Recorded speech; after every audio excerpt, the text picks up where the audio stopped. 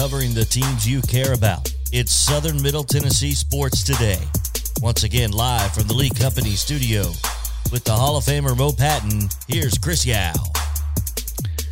Welcome back in Southern Middle Tennessee Sports Today, presented by Mid-Tennessee Bone and Joint. Looking forward to talking a little NFL in the next segment. Mo, it's going to be a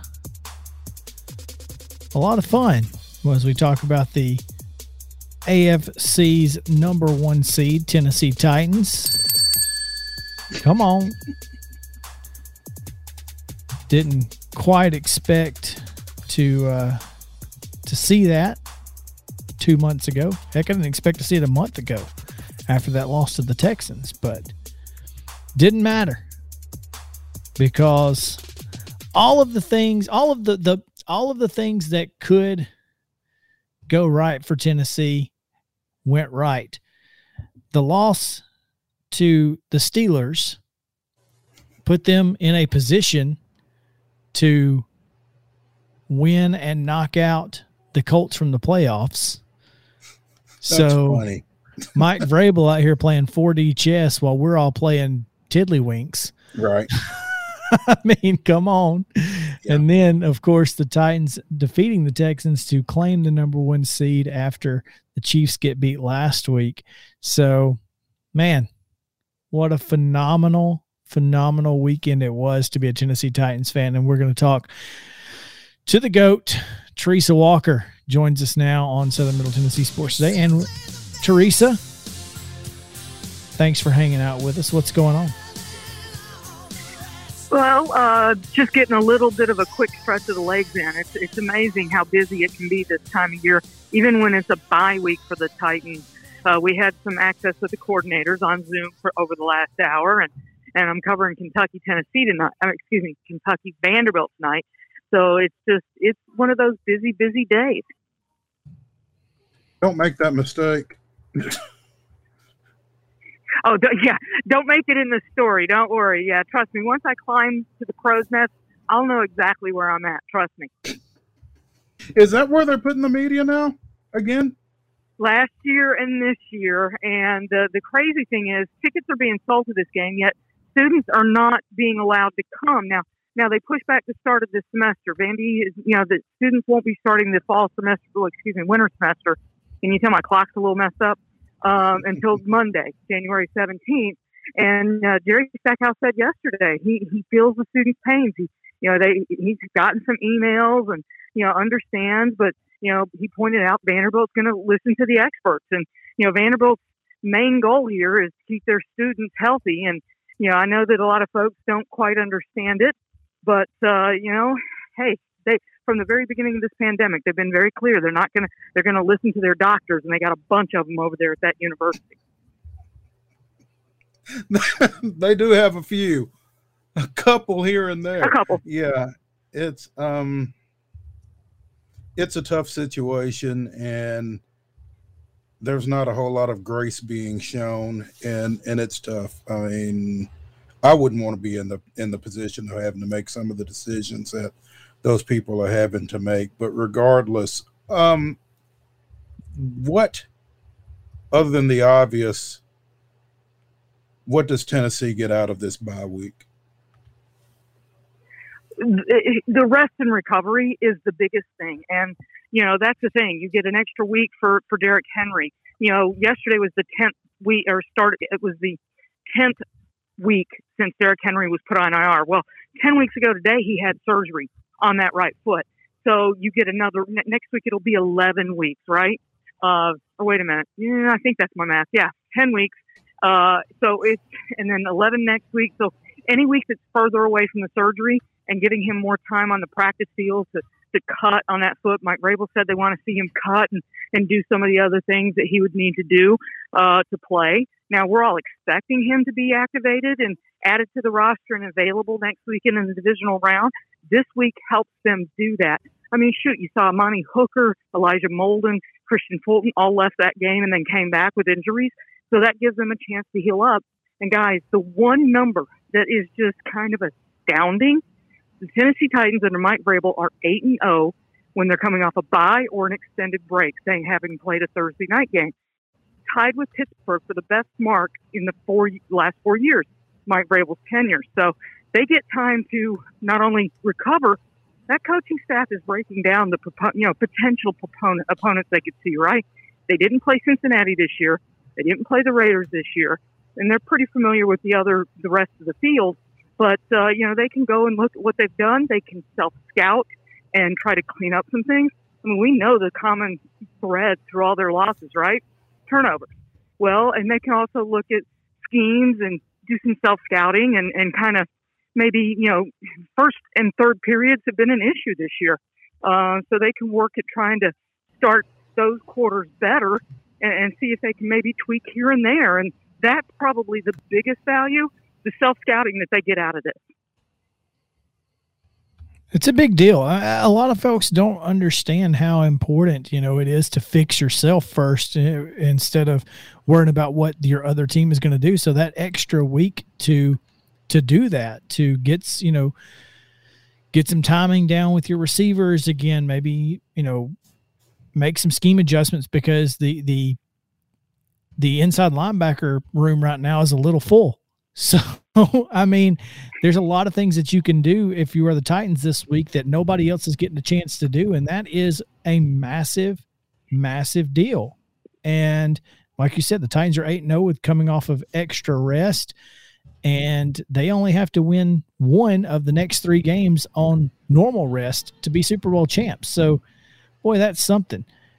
Speaking of that timing, something.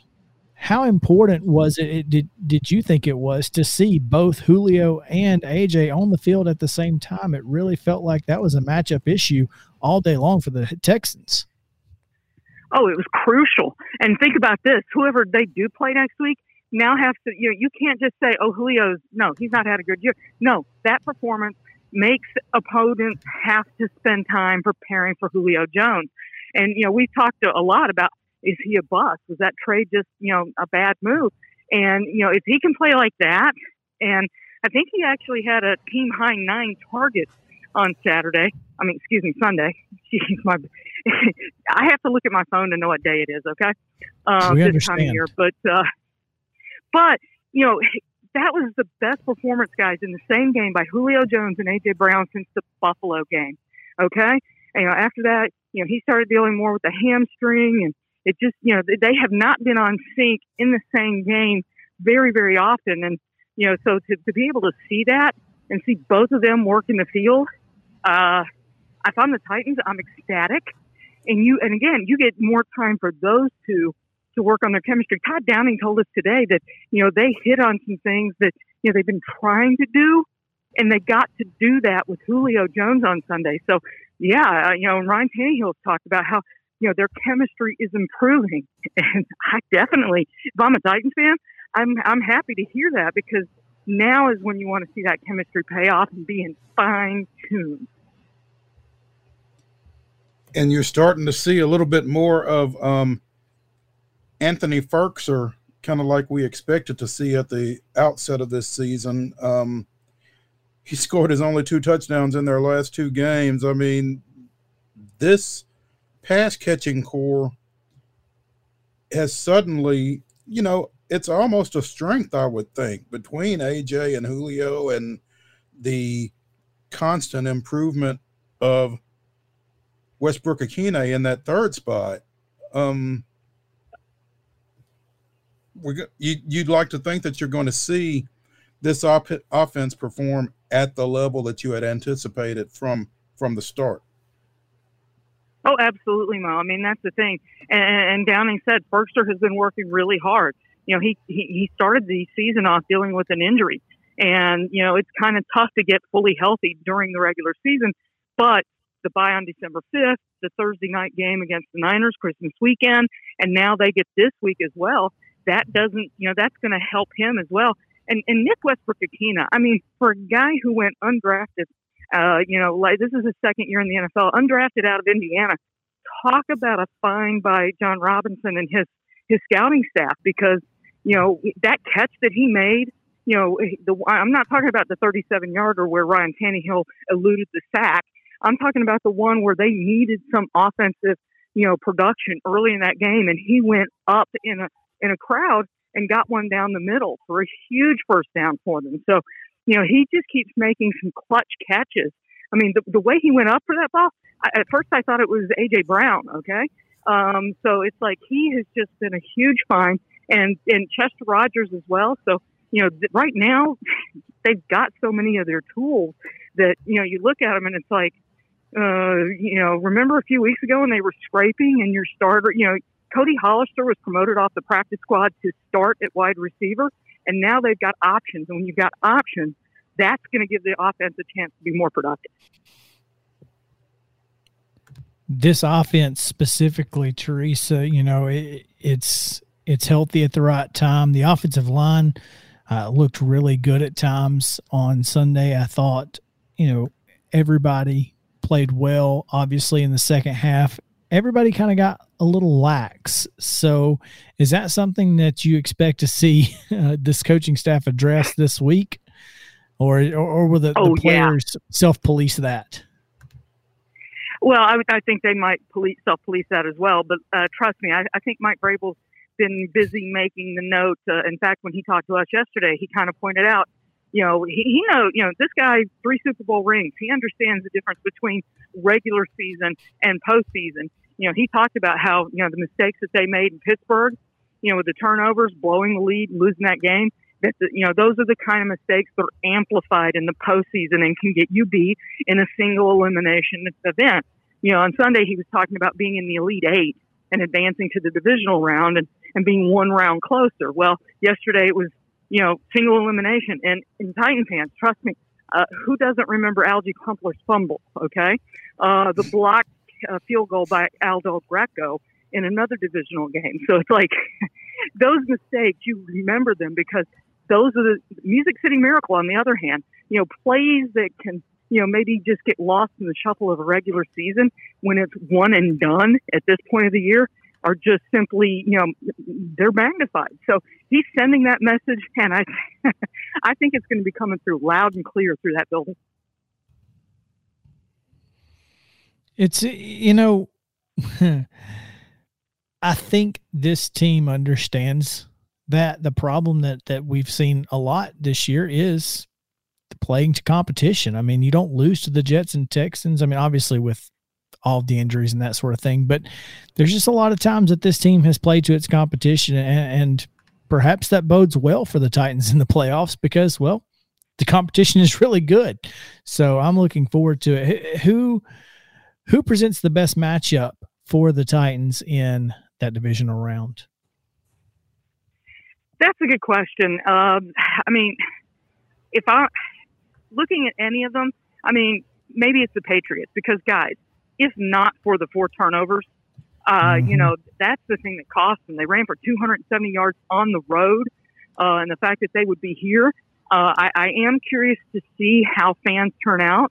I mean, last year there were limits on the attendance, and ever since they reached the AFC Championship game 2 years ago, the pandemic has been at rule, and they haven't been able to really tap into maybe the fan success that their success on the field should be bringing them, right?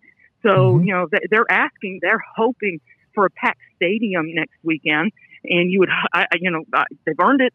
I mean, 3 straight playoff seasons, 6 straight winning seasons, the number 1 seed. So, if they have a packed crowd, I look at this field. The one that I'm curious about is Cincinnati. I think that might be maybe the worst one, just because of the way Joe Burrow is throwing the ball all over the field. But I look at the field and nobody bothers me.